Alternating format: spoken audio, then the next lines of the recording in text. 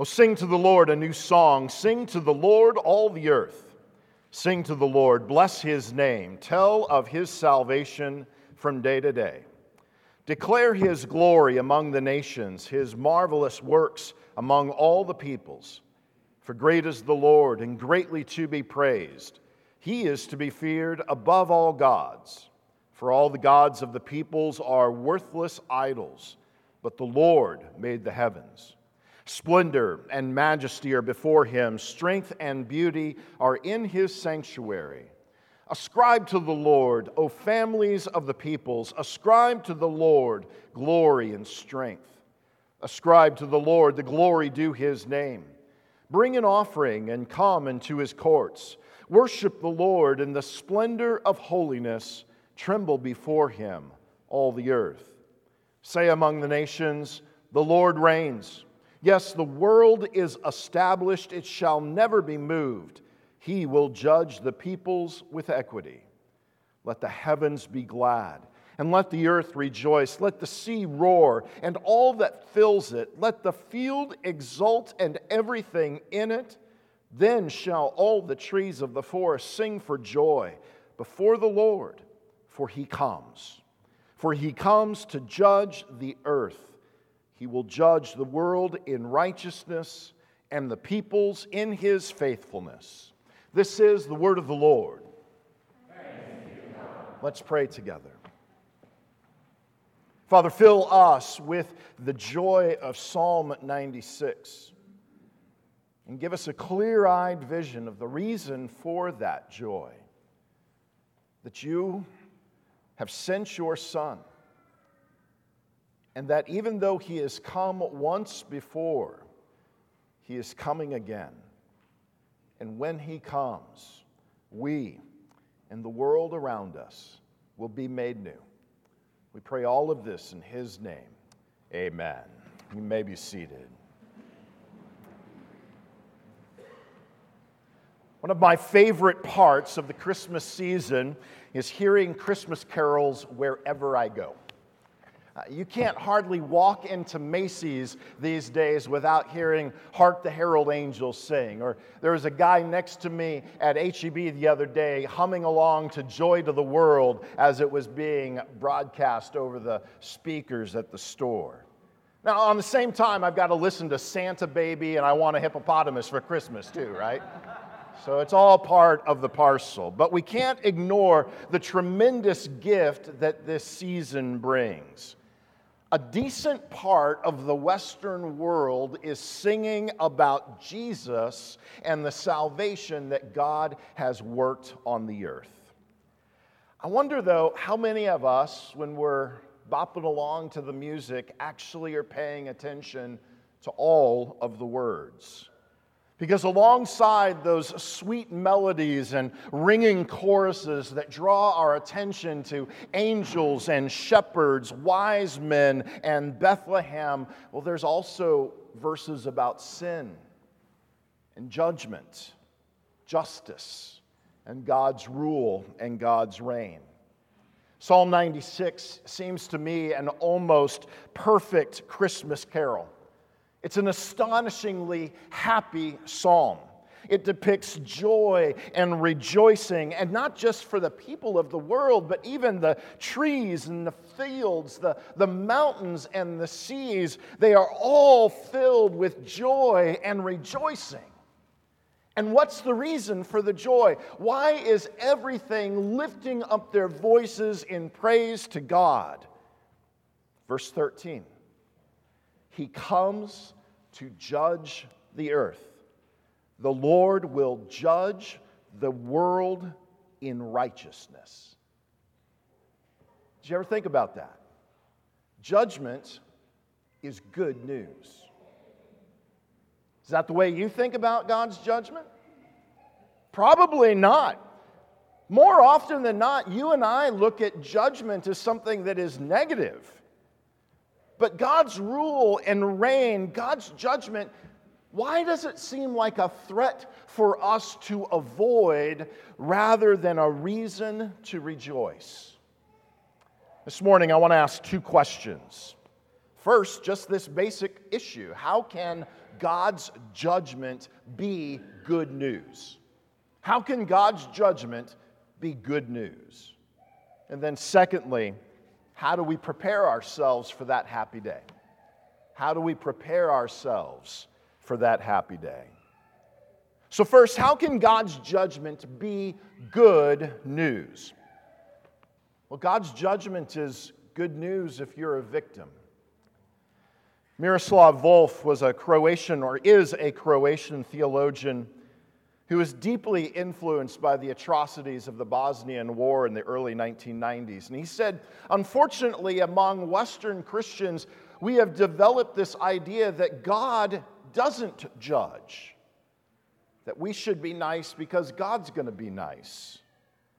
And he said that idea that God won't judge can only be developed, he wrote, in the quiet peacefulness of the suburbs. But when you are face to face with people whose cities and villages have been plundered, burned and leveled to the ground, whose daughters and sisters have been raped, whose fathers and brothers have had their throats slit, he writes, those are the people who need the assurance that God is just and that He will hold the guilty accountable. Now, maybe you have not suffered in exactly the same way, but as you sit here listening to me, you know the harm that you have endured won't ever be solved in this life. And so you long for God's judgment.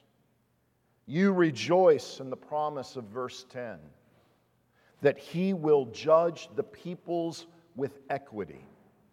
Finally, someone will understand your pain. Finally, God will come to your defense.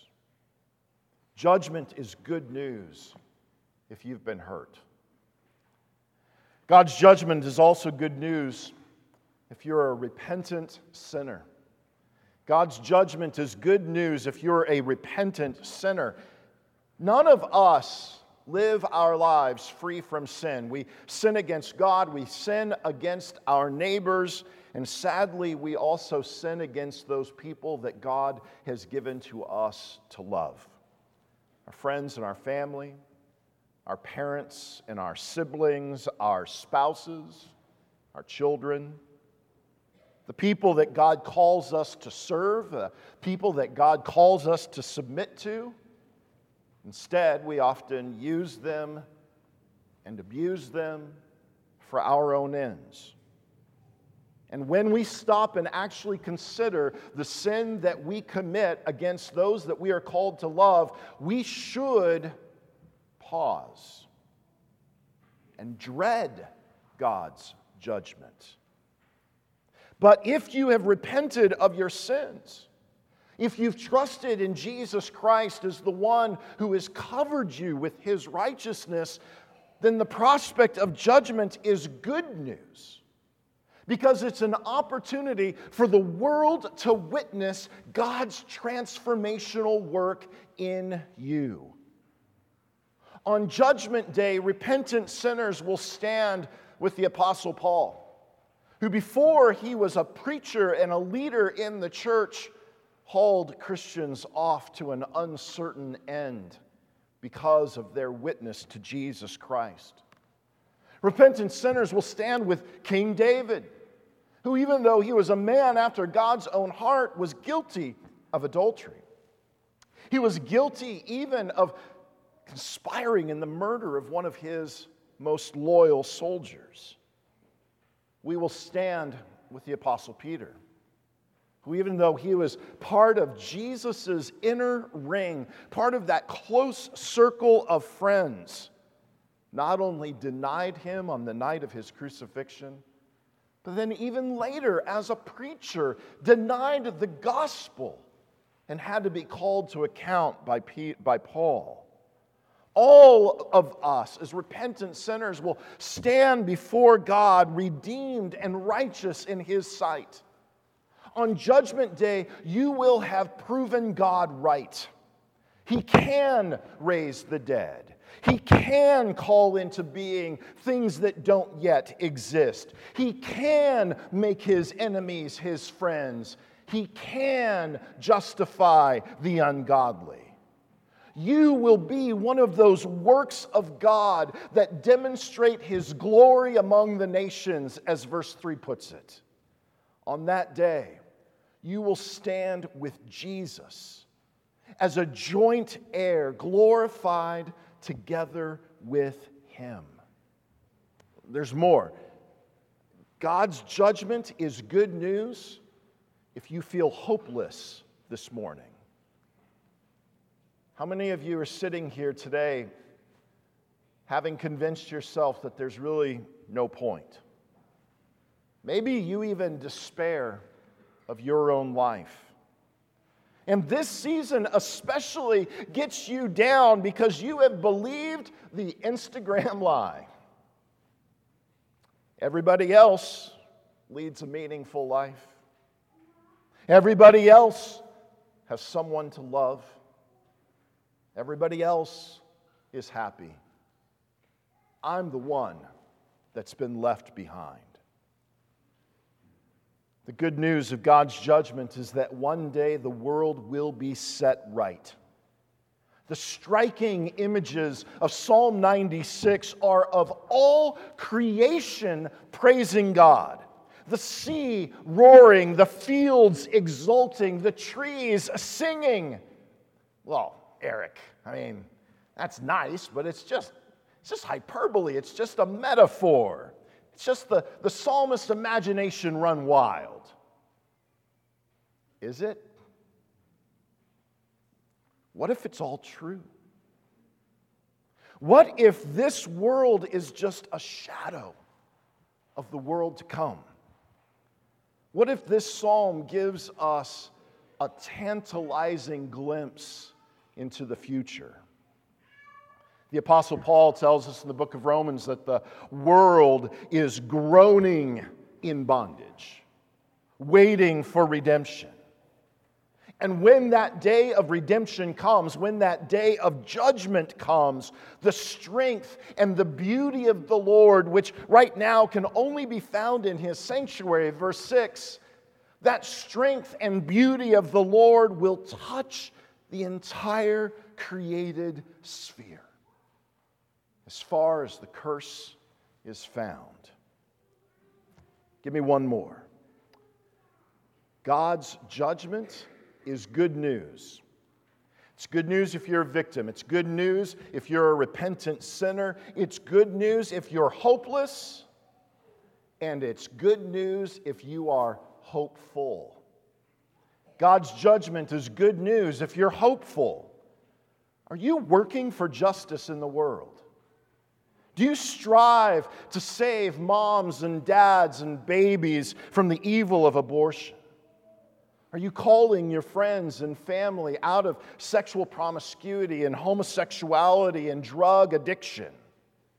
Why does this church, why does Redeemer Presbyterian Church feed the poor? Why do we start schools? Why do we help refugees? Why do we care for the forgotten? Why do you and I fight against sin in our own lives? Against gossip and division, backbiting and envy? We do all of this because we believe that God's government, His reign, is actually good. It's actually good for us, and it's good for our neighbors. You and I were made to live in perfect communion with God. And even though sin has marred us and broken us and the whole rest of creation, life still works better when we can get as close as possible to the reality that Psalm 96 promises. But until that day, we live, we work, we hope, and we serve with knowledge that our labor is not in vain, that day is coming. Now that's how God's judgment is good news. Let me ask you, are you prepared for that day? Are you prepared for that to be a day of joy and rejoicing? Well, you need to make sure that you can stand on that day of judgment. And the way that you make sure of that is by asking yourself a very simple question. Is Jesus the most important thing in your life? Or another way to ask that question is to look at verse 5. Are you worshiping other gods? If you've given ultimate meaning, if you've given ultimate worth to something other than God, then His judgment against those other gods, well, that's not good news. Because on Judgment Day, you will be shown how worthless your gods are compared to the glory of the true God. And so to prepare for that day, you and I and all of us who struggle to bow the knee to God, who create gods in our own images almost every day, we must always be bowing the knee to King Jesus. Turning away from those gods and what they promise us. And instead acknowledging the lordship of Jesus. Dedicating ourselves in wholehearted obedience to Him. You see, folks, the only way that God's judgment is good news is if you know God's judgment against sin has been exhausted on the cross of Christ. And now His judgment of you isn't one of punishment, but is one of vindication. It's like the woman who never believes that she's beautiful until she is loved by the man who pours himself out for her every day. And she finally sees herself through his eyes. Or the orphan who never believes he is worth being loved until he is brought into a family that loves him through all of his tantrums. Until finally he melts in their arms, knowing that he is safe, knowing that he is loved. The day of judgment for those who belong to God, the day of judgment for those who believe in Jesus Christ, is a day of vindication. All that God says is true about you will be proven before the world. Now, folks, this is more than just a mental or a verbal acknowledgement of a doctrine. Yes, I believe that on the day of judgment I will be vindicated. Yes, I believe that God's judgment is good news. We have to work this stuff down deep in our hearts.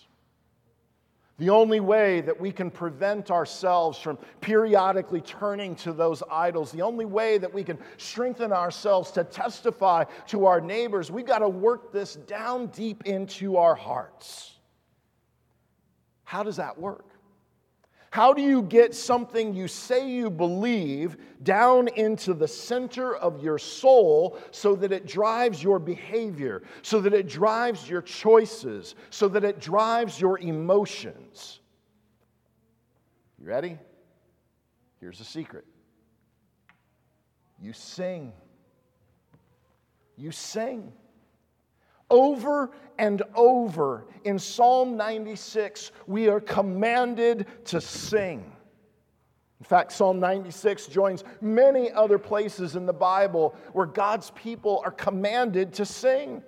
Not only here in Psalm 96, but over and over in the Psalms and in the book of Ephesians and in the book of Colossians, the Apostle Paul tells the church to sing. To sing psalms and hymns and spiritual songs. That's the way that you let the word of Christ dwell richly in your heart, Paul says. It seems like singing, more than just reading, more than just hearing, more even than just saying. Singing seems to have a unique ability to change our hearts. One of the early church fathers, St. Augustine, said this: I perceive that our minds are more devoutly and earnestly elevated into a flame of piety by holy words sung more than when they are not. Think about it. This is true of you. Think about a hard situation that you've been in, a time of real trial or temptation. How often does one of our hymns come to mind? Or maybe a song that you were taught as a child. I'll wager that you remember that way more than you remember a sermon that you heard. Here's the good news this morning. The Lord is coming to judge the earth. If that scares you, then today is the day for you to turn away from worthless idols and to bow the knee before the living God, the one who has created everything around us and is coming back to make it all new. Bow the knee to King Jesus and then sing. Sing with us, sing with joy, because as we sing, we fulfill the commands of this psalm to tell the world of God's salvation. For now, you and I have to sing not only our own parts, we also have to sing the parts of the fields and the floods, the rocks, the hills, and the plains. But mark my words, one day, all of creation will lift its voice in praise to its King. Let's pray.